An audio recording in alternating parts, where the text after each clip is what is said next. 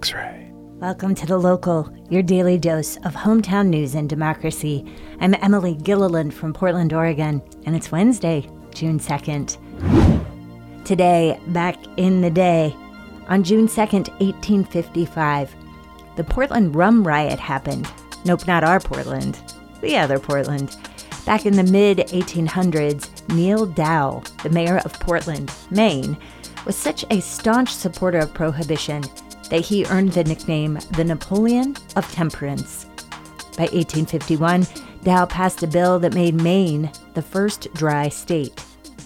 But by 1855, rumors spread that Dow had a large stash of alcohol in City Hall, supposedly for distribution to doctors. The incident made Dow seem like a hypocrite, and so an angry mob descended on City Hall that night. By 5 p.m., the situation had gotten rowdy, with the crowd shoving police and throwing rocks. Eventually, the state's militia was called in. Dow ordered militia members to fire on the crowd of civilians. One man was killed by Dow's forces. The crowd dispersed, but Dow was widely criticized for his excessively violent tactics. In a twist of irony, Dow was later prosecuted for violating Maine law when he bought the stash of alcohol.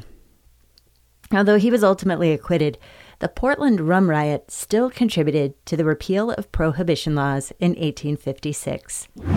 And today, back in the day on June 2nd, 1907, Constance Fowler was born. A longtime resident of Washington, Fowler was a printmaker, painter, author, and professor. She is best known for her expressive wood engravings and oil paintings produced in the 30s and 40s. While working towards her master's degrees in 1940, Fowler made 20 wood engravings of historic places in the Willamette Valley. The series was later published as a book titled The Old Days in and Near Salem. Constance Fowler showed work at the Portland Art Museum, the Seattle Art Museum, and even at the New York World's Fair in 1939. She also taught at Willamette University for 12 years. Her works embodied the moody atmosphere and dramatic landscapes of the Pacific Northwest. In 1947, Fowler left Oregon. Her departure marked a dramatic shift in the subject matter and style of her artwork. In that period, she experimented with geometric abstraction, although she is still best known for her Oregon works. Fowler returned to Oregon in 1986 and spent her last years here until she passed away in 1993. Today we'll start with your Quick 6 News headlines, and we have an interview with Kat Finn of Balebreaker Brewing. X-Ray. First up, it's time for today's Quick 6 Local Rundown. Governor Kate Brown signed new gun control legislation into law yesterday. The new law bans guns from the Oregon Capitol, undoing a previous law that allowed for those with concealed weapons licenses to carry into the building. The new law also mandates that guns be kept in a locked container or gun room and be secured with a trigger or cable lock. The law is named after Cindy Ewell and Steve Forsyth, two victims who were killed in a shooting at a Portland shopping mall in 2012 by a man who stole his friend's AR-15 rifle. Supporters of the law say it will help prevent accidental shootings by children, suicides, and mass shootings. Critics say the delay in being able to access weapons for self-defense will cost lives. Similar bills have been passed recently in Colorado, California, Connecticut, and New York. The new law goes into effect in the fall, 3 months after the legislature ends its session this summer. And now your daily dose of data. 53% of Oregonians have received at least one vaccination dose, while 44% are fully vaccinated. In Multnomah County, 59% of residents have received at least one dose. Unfortunately, 4,040 doses of the vaccine had to be wasted last week. The previous week had been a record of 4,672.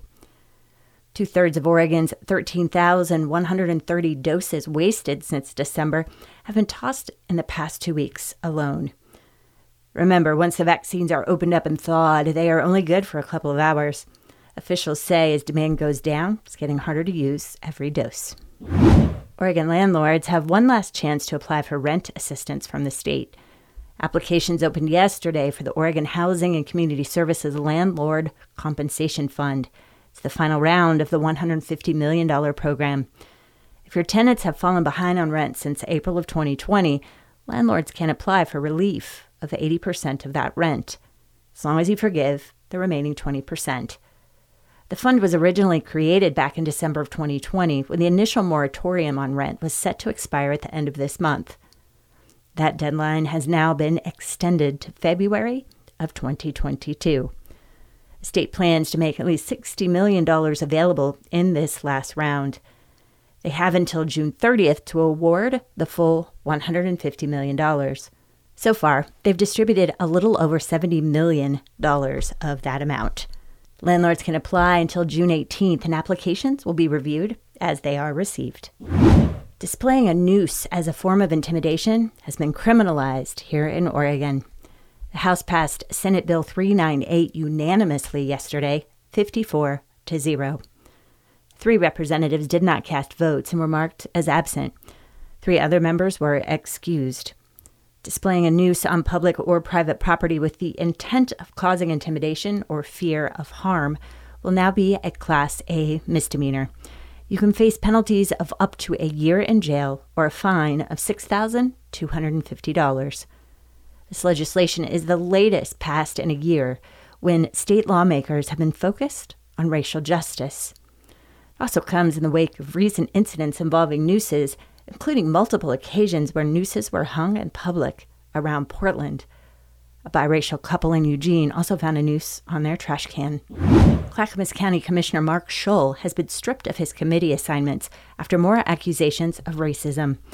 In a draft of a resolution he put forth at a county meeting, Scholl wrote, quote, COVID-19 vaccine passports and segregation and discrimination based on an individual's COVID-19 vaccination status create the conditions of a new Jim Crow 2.0. It's not the first time Scholl has faced backlash over racist remarks. In January, there were calls for his resignation after racist, homophobic, and Islamophobic posts surfaced on his social media. Tootie Smith, the conservative chair of the county board, called the resolution, quote, abhorrent and irresponsible. She immediately killed the proposal, then introduced a resolution to strip Scholl of his duties. All the members of the council except Scholl supported it.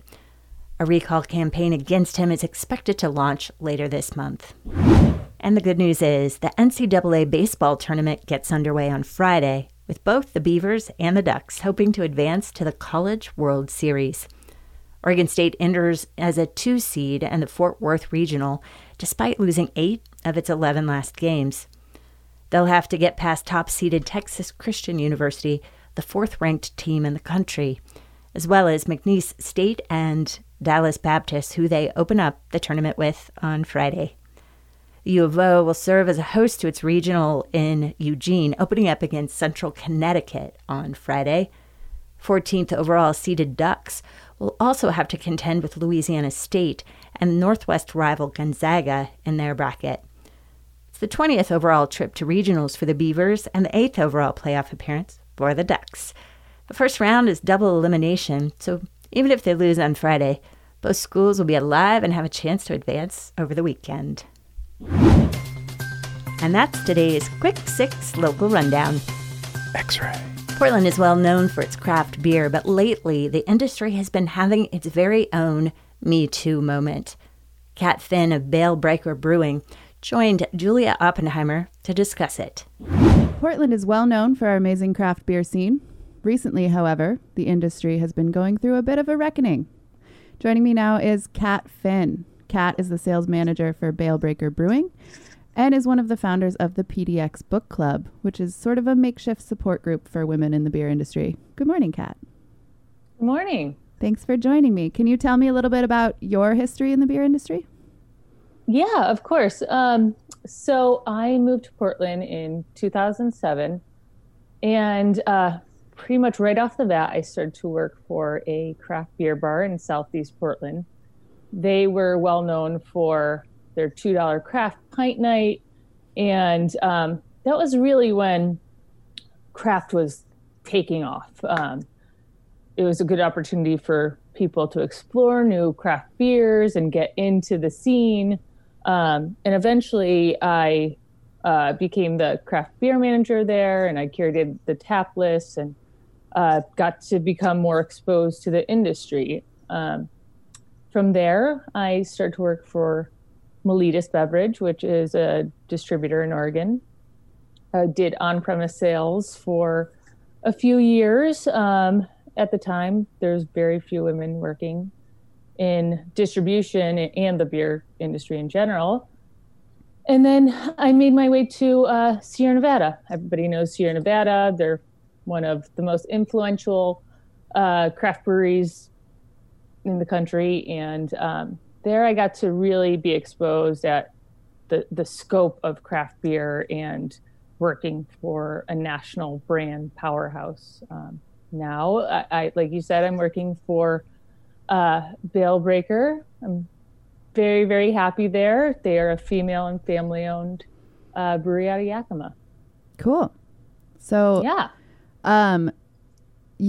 Full disclosure, you and I have known each other for a while because I used to work in the beer industry as well. Yes. Yes.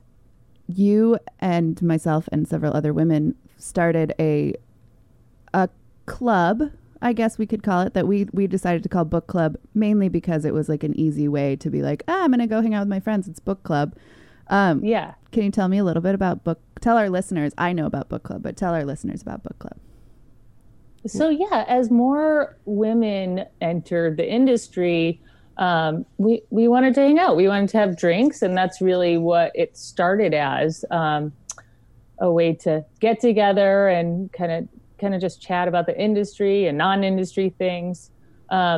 Eventually, it evolved into us being able to utilize our resources and collaborate with one another to, support our accounts and support organizations we felt strongly about. So there was a focus on, and is a focus on, highlighting female-owned businesses and female-focused organizations. And PDX Book Club is open to all people. It mostly is comprised of women at this point. But yeah, that's really what our mission was, and is. During COVID, things kind of took a pause just because things, It's hard to have live events when, Yes, bars are closed yeah. and you're not allowed to leave your house. Exactly. So this last week or so, a lot of allegations of sexism have been coming out of the beer industry. I know last year, Oregon had kind of a reckoning in general in restaurants with like the 86 list and people coming out and talking about that. But what's going on in the beer industry right now? So, yeah, as we all know, there is the thread from Rap Magnet that many, many, many women have contributed to, their cases of and allegations of sexual harassment and sexism within the industry. And I think it's really bringing light a prevalent problem that has been there for quite a long time and obviously still is.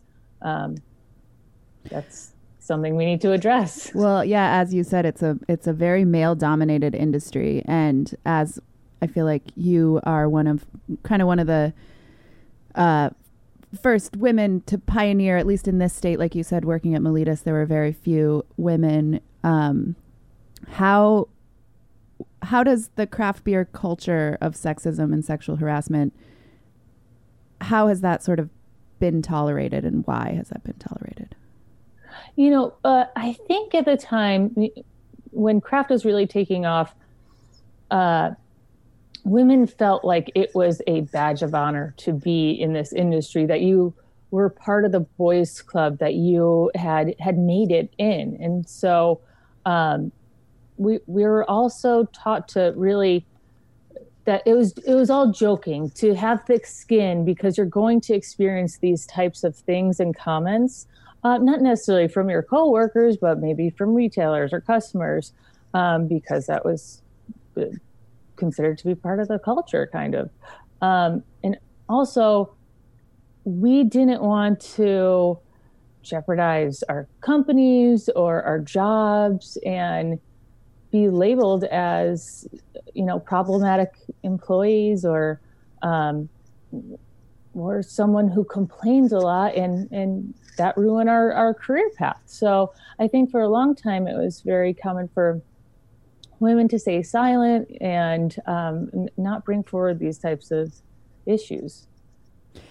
Yeah, I feel like it was just kind of what we signed up for in a way. We would say like, oh, it's fine. Someone would ask me, I would do a demo or something, and some people would be like, oh, are you just a pretty face, or do you actually know anything about beer? People were always surprised to find out that, it was actually my job and I actually knew what I was doing. Absolutely. Absolutely. Yeah. Like, yeah, I've actually brewed beer before. I know how this works. I like beer. Do you even drink beer? Yeah, I drink beer. Yeah, I do. So as of the last couple weeks, there's been a lot of women coming out and talking about the sexual harassment that they've experienced in the industry. What's going on? Can you explain a little bit about the reckoning that's going on right now? So yeah, we had a little Zoom meeting amongst our book club, and we kind of went through like our experiences. And how I view it is that, there is sexism and there's sexual harassment. They're two things that are under this same umbrella of gender-based sex harassment, really. And all of that is contributes to making females feel marginalized, uncomfortable in the workplace. And none of that is okay. And when we were discussing this, some of the examples that people gave range from, annoyances to outright disturbing examples of harassment. And none of that is okay. And the presence of sexism is obviously representative in the fact that we don't see a lot of women in these high-level decision-making positions, right? Oftentimes women are in the mid-level, entry-level positions, so they're not the ones making the real change in the policies. There's also a huge wage inequity in the industry as well that needs to be addressed. Women are making substantially less for doing the exact same job as their male counterparts. Mm-hmm. Beer is often marketed to men. I think of like, watch sports, go fishing, drink beer. What kind of a role do you think marketing has played in inequities in the industry? So, yeah, I think that's a really great question. And, from the beginning of craft beer, we have always seen, a bearded man in a flannel, chopping down wood, drinking an IPA. Yep. And that imagery became ubiquitous with what people perceive as craft. Mm-hmm. It wasn't necessarily people who look like me. Yeah. Or anybody else. So when people saw a woman in these positions, it didn't align with what their perception was. So they immediately called into question, you're not what I see as craft marketed everywhere. I think we have made a lot of progress making a more inclusive image of what craft is, but we still have a long way to go to highlighting, underrepresented groups within the industry. Mm-hmm. I was telling a friend yesterday that you and I were going to chat this morning, and she reminded me of that Coors Light ad from, I think it was a Super Bowl ad a couple years ago, where the girl gets home and she takes her bra off and then drinks a Coors Light. And that was supposed to be this just like liberating moment for us. Like literally you're taking your bra off, you're liberated, but also like all of the sudden marketing or Coors, which is, a huge company, is acknowledging that women drink beer, but in like such a just a backwards way, right? Like, oh, you take your bra off and drink a Coors Light. You're free. You're free. You're free. You found Coors. freedom. Things are good now. So much to unpack there. Like just the fact that you're marketing to women all of the sudden, but that, the way that ad was put together. But it's still that you have to it's still kind of undertones of sexuality. You have to highlight that women have to release their breasts, in order to relax and drink beer. I kayak, Totally. Sometimes I chop wood. Totally. How much of this reckoning that the beer industry is going through I hate to say this, but do you feel like any of this is kind of cancel culture, or are we finally getting to a place that's something?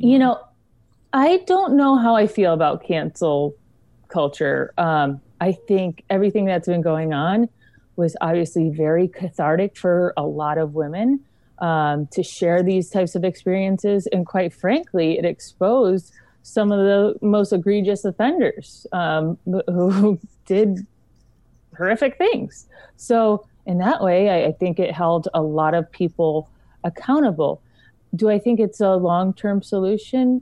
No, I think we need to continue to have productive conversations of how we implement real change, how we put in place best practices in training, and require that employers and the industry as a whole creates a culture that supports females coming forward and doesn't allow this type of behavior to continue, or some of these offenders to keep doing things without being held accountable.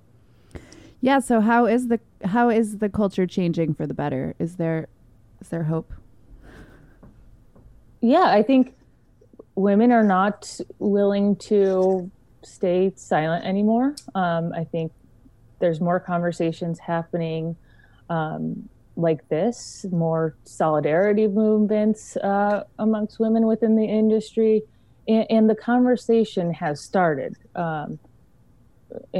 are moms, we're sisters, we're daughters, we're wives, and we should expect and demand to be comfortable in our workplace.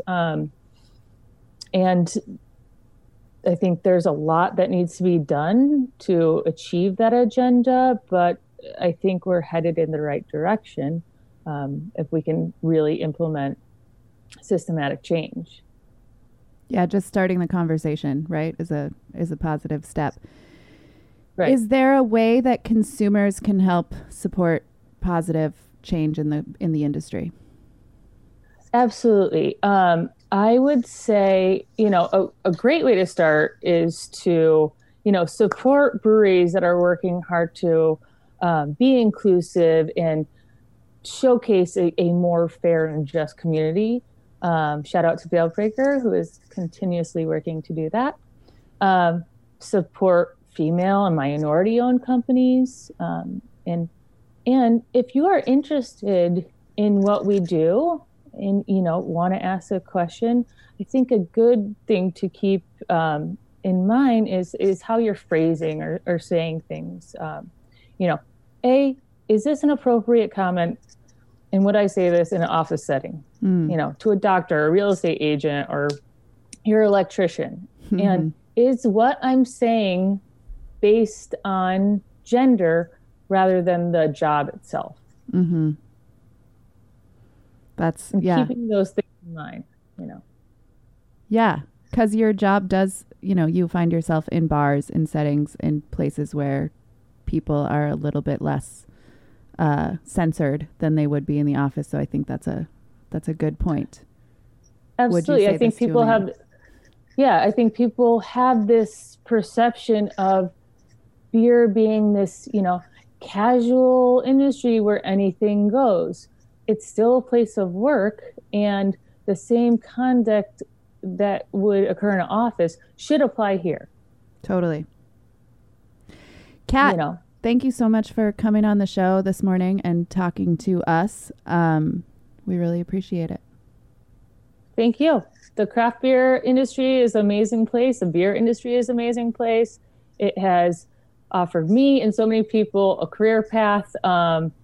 We are just hoping to make it a little bit better. That's all you can do. Yeah. Thanks to Kat for joining The Local. And thank you for listening to The Local, your hometown in just about 30 minutes. And as always, thank you, democracy. We'll talk to you tomorrow.